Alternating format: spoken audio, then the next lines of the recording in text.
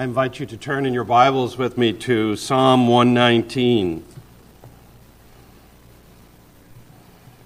As we tonight come to the last of the 8-verse sections of this psalm. And we will begin at verse 169 and read through 170. Boy, that print is small. 9. I may be reading it wrong, but I may need to get reading glasses or something. But let's turn to the Lord in prayer and ask His blessing upon His word read and preached. Our Father in heaven, we thank You for this section that we will consider tonight from Your word, and we pray that Your Holy Spirit would guide and direct the one who preaches, that You would give me utterance, that I might be able to preach Your word faithfully. And Lord, we ask for Your Spirit to apply it in our hearts, that we would rightly worship You even as we hear this word. And we ask it in Jesus' name. Amen. Hear the word of God. The psalmist says, "Let my cry come before You, O Lord. Give me understanding according to Your word. Let my plea come before You. Deliver me according to Your word. My lips will pour forth praise, for You teach me Your statutes. My tongue will sing of Your word, for all Your commandments are right.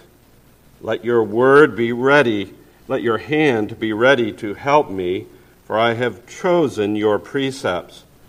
I long for Your salvation, O Lord, and Your law is my delight.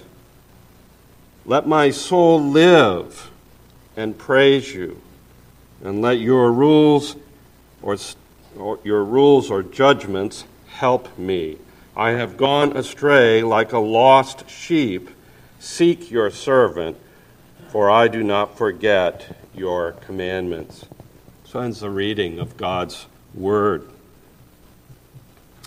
As we come to the close of this psalm, Psalm 119, we are reminded that God's people are to be a people of the Word of God. And if there's one thing that we've been encouraged to be and to do is to be men and women and children who are reading and meditating on the revelation that God has given to us of Himself. At the time that this psalm was written, it was written by the king, King David, and it is a psalm expressing his own desire to follow God's commands in being a godly king. And the kings of Israel were to be those who meditated upon and delighted in and used the Word of God and made judgments according to the Word of God as they ruled. And so the king expresses this love for the Word of God. And so ought we also, as the people of God, to love God's Word, to love God's law. And in reference to the law of God, we desire to meditate upon it and to live by it, not because it is a covenant of works, that we would be justified by keeping it, because Christ has come and He's fulfilled the covenant of works for us, and we are justified by Him. But now that we have been justified, our desire then is to live under the teaching of the Word of God, because the law is God's fatherly teaching, showing us how we are to live in this world. It lights up our paths in a dark world. And in the world to come, we will be perfectly conformed to the Word of God. And in this life in which we live as redeemed sinners, the Word of God is that which gives us guidance and which forms us in our worship. I'd like to take this particular section and organize it around the theme of the worship of God. Man's chief end is to glorify God and enjoy Him forever.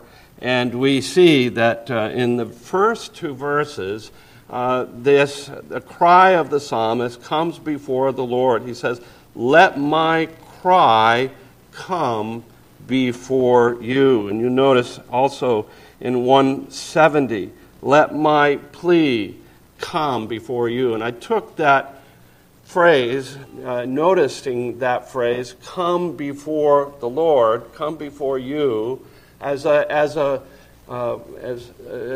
theme for these verses.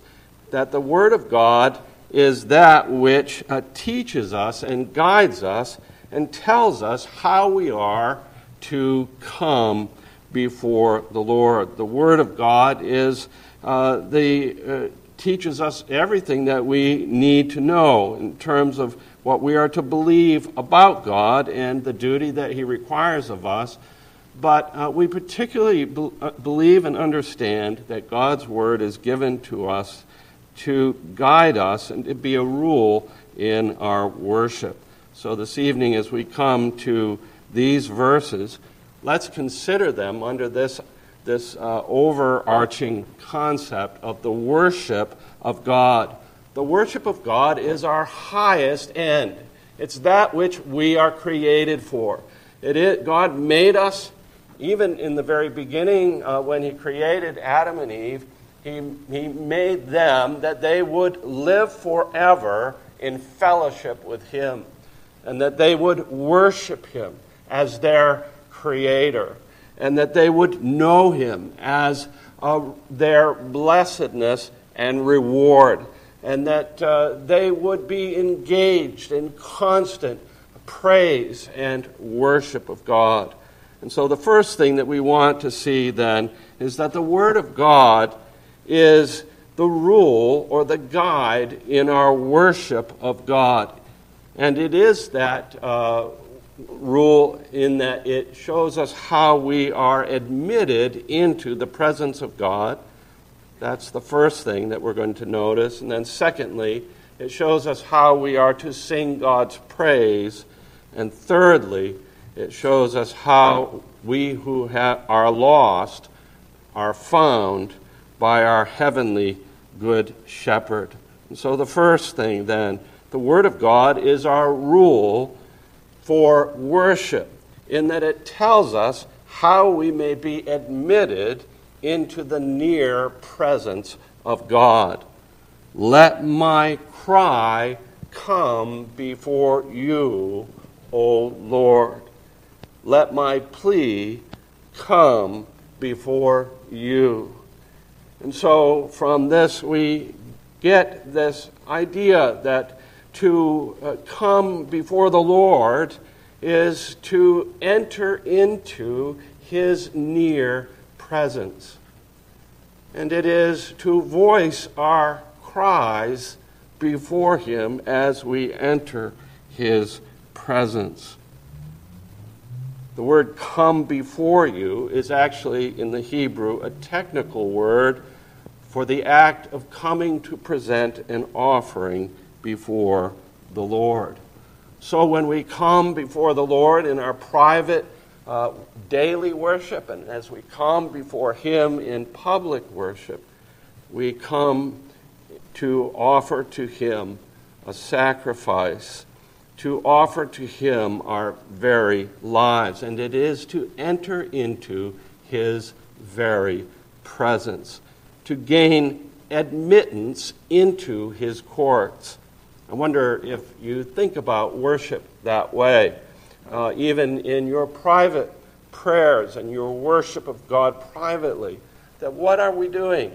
We're entering into the very courts of God. Let my cry come before you. Let it come into your very presence.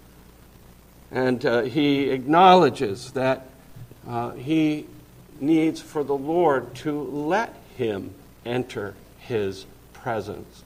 It's not assumed. It's not something that is taken nonchalant, not in a nonchalant way. It's Lord, receive my plea, receive my cry. Let me come into your presence. He acknowledges that God is infinite in his holiness and that he is a sinful creature and that he needs God to admit him into his courts. He stops and he knocks and he asks to be admitted. If you go to someone's house that you know, even a family member, perhaps, you may be assured that you have a welcome entrance because you know this person. And so it is with the Lord. We know the Lord in intimate relationship of love. And we know that we have a welcome into his presence. He is our Heavenly Father. And yet, when we come to worship, we seek admittance into his courts. We, as it were, don't just barge in without thinking, but we seek for him to let us come near before him. And we need to do this because we are ignorant. We need to come in knowledge. He says, give me understanding according to your word. And the whole of the Bible might be described as the revelation of the way in which Israel in the Old Covenant and the people of God in the New Covenant have admittance into the presence of God.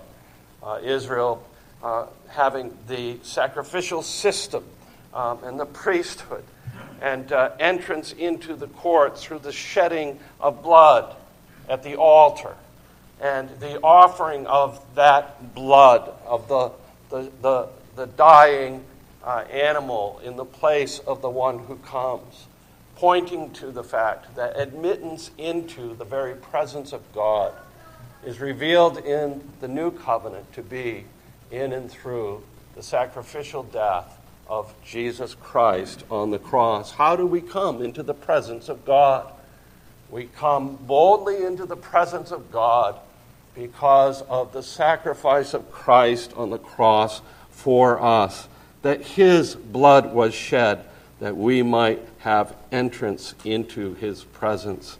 And so there's a need to enter with knowledge, a knowledge of God's plan of redemption, God's way of opening the way for us to come into his presence.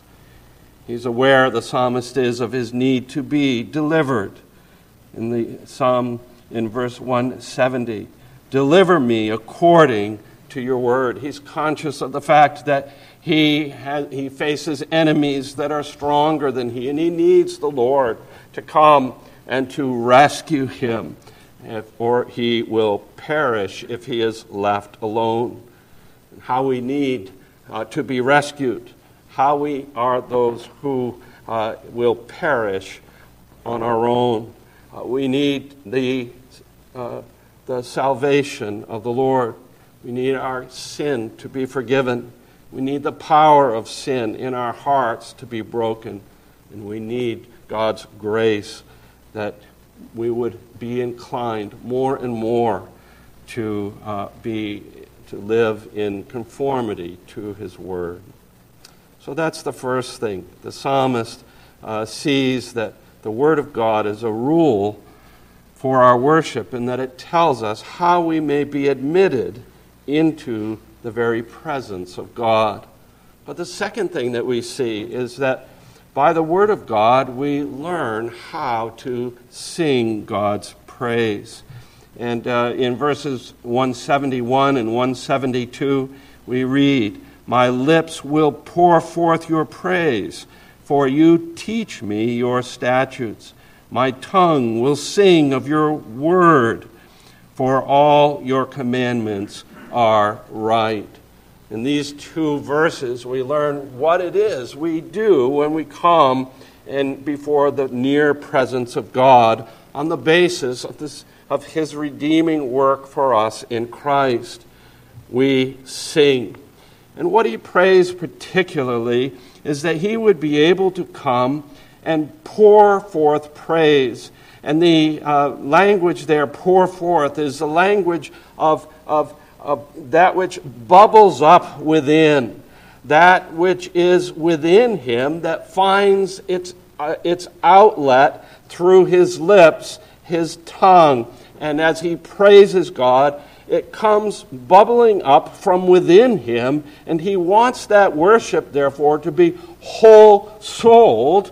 He wants to express praise to God that is sincere, that is coming from within the deepest recesses of his being, and is being poured out through his lips and his tongue. That he wants to sing God's word. Now, in 172, the language there is, he says that the ESV translates it, sing of your word. But it could also be translated, my tongue will sing your word, for all your commandments are right.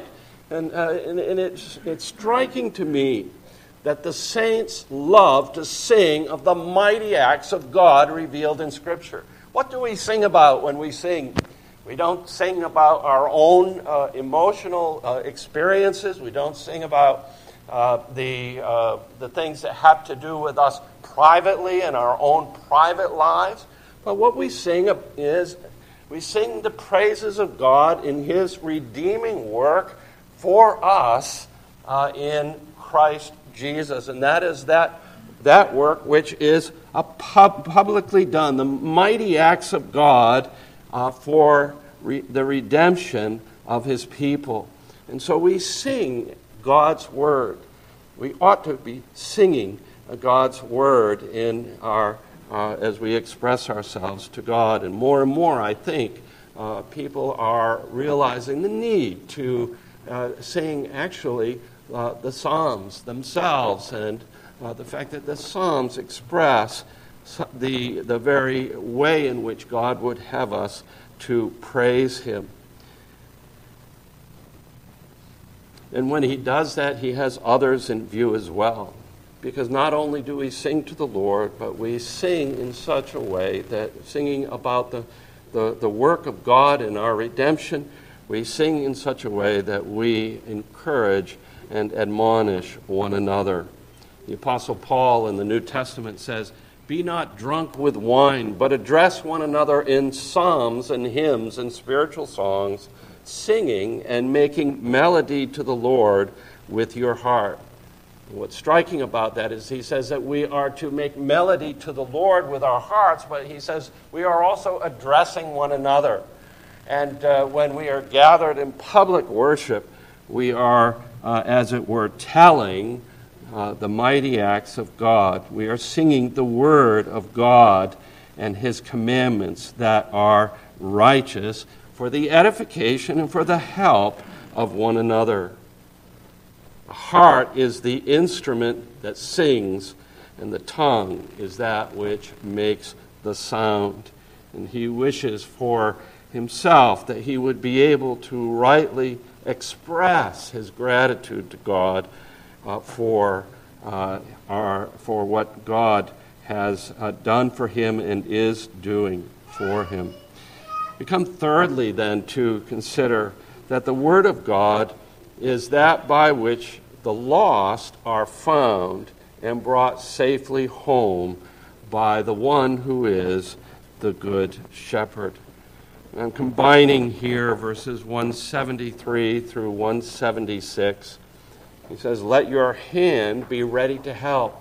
What is the hand? The hand is the instrument of God's power. So what he is expressing is that he can't worship without the help of God. Let your hand be ready to help. Help me. He is expressing his need for God's help. He says, I long for your salvation, O Lord, and your law is my delight. He longs for the completion of that which God has begun in him. I long for your salvation. He says, let my soul live and praise you. Let your rules help me. And then in verse 176, we have this wonderful verse, the closing verse of this long psalm. I have gone astray like a lost sheep. Seek your servant, for I do not forget your commandments.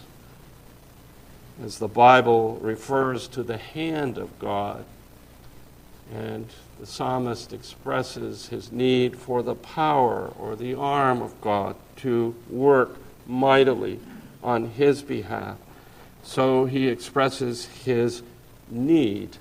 He says, I am a wandering sheep. Seek your servant. This is a beautiful, beautiful prayer. I am a wandering sheep. Seek your servant. He describes himself as he is apart from the grace of God. I am a wandering sheep. He is poor. He's lost. He's weak. He's sinful. He's a sheep that is prone to wander from the fold. And yet he expresses that he is God's servant. While he says, on the one hand, he says, I have gone astray like a lost sheep. Seek your servant. Seek your servant. I've gone astray like a lost sheep, but I am your servant still. So he's not speaking as one who is outside of grace. He's speaking of one who knows himself to be the Lord's servant and to love the law of God and to love God. And he is asking that the Lord would continually be the shepherd who seeks him out. Meaning of these verses is well expressed by these words written by Richard Mant. Though like a sheep estranged I stray, yet have I not renounced thy way. Thine hand extend, thine own reclaim. Grant me to live and praise your name. To live is to praise. And he says, extend thine hand, extend. Thine own reclaim. Grant me to live and praise thy name. Or, as another hymn that is familiar to us says, oh, to grace, how great a debtor daily I'm constrained to be. Let that grace now like a fetter bind my wandering heart to thee. Prone to wander, Lord, I feel it, prone to leave the God I love. Here's my heart, O take and seal it for thy courts above. We are in ourselves prone to wander. And the beautiful picture of God acting, and this is where I call upon you to call upon him to act in such a way that he will be a shepherd that seeks you out. Ezekiel 34 well expresses this beautifully. For thus says the Lord, as a shepherd seeks out his flock when he is among his sheep that have been scattered, so will I seek out my sheep. I will restore them from all the places where they have been scattered on a day of clouds and thick darkness. And the emphasis in this Ezekiel 34 is on the Lord as the shepherd, where he says, I will myself seek my lost sheep. And that's a reference to the fact that the kings of Israel did not do it, and led the people into idolatry. And as a consequence of it, led them into many dark clouds and thick darkness. But God here promises that he is the one who will seek his own strayed sheep. And what was it that Jesus came to do? Jesus said, the Son of Man came to seek and to save what was lost. Martin Luther said of these verses, this verse, he said, this verse is extremely emotional. It is full of tears. For truly we are all thus going astray, so that we must pray. We must pray to be visited, sought, and carried over by our most godly shepherd, the Lord Jesus Christ. Isaiah beautifully expresses this when he says, where the Lord says to Israel in captivity, he says, listen to me, O house of Jacob, and all the remnant of the house of Israel, who have been born by me from before your birth. Born by me from before your birth. Carried from the womb. Even to your old age, I am he. And to gray hairs, I will carry you. I have made, and I will bear. I will carry, and I will save. Those are words that we desperately need to know and to hear. In our weakness, in our sinfulness, when we cry out to God, Lord, I'm a lost sheep. I need you to seek me and do not ever stop. You who have borne me before my birth, you who have carried me from the womb, you who even have promised to carry me to my old age, be that one who will bear and who will carry and who will save. And so when the psalmist is praying and longing for the salvation of God, this is what he's praying for. That God would, by his almighty grace, not only provide the sacrifice that gives him admittance into the very presence and the very near fellowship and communion with God, that God would, by his almighty grace, continue to seek him through every pathway of life, every struggle that I am faced with, every point at which I feel that I've lost all hope, every time I am tempted to wander and to leave the fold, that, Lord, do not let that happen. Seek me out. Come and seek your servant, for I do not forget your commandments. Consider even the power of death itself. The very last, the final journey of death itself. And even here, we see the power of the Good Shepherd. For he himself has died. He himself is risen. And he himself is carrying and saving.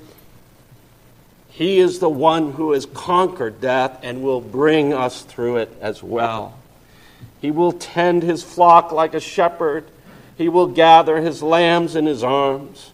He will carry them in his bosom and gently lead them that are with young, says the prophet Isaiah. Therefore my heart is glad, and my whole being rejoices. My flesh also dwells secure, even in the grave. For you will not abandon my soul to Sheol, or let your Holy One see corruption. You have made known to me the path of life. life, eternal life. You have made known to me the path of life. In your presence there is fullness of joy, and at your right hand are pleasures forevermore. The psalmist knew this. The psalmist knew this, and this is why persistently throughout this psalm he prays for the Lord to give him life. And he prays here, most wonderfully at the very end, that the Lord would pursue him through every avenue of life and bring him safely home. May it be that you also will call out to the Lord, Lord, seek me. Lord, be my shepherd and bring me home.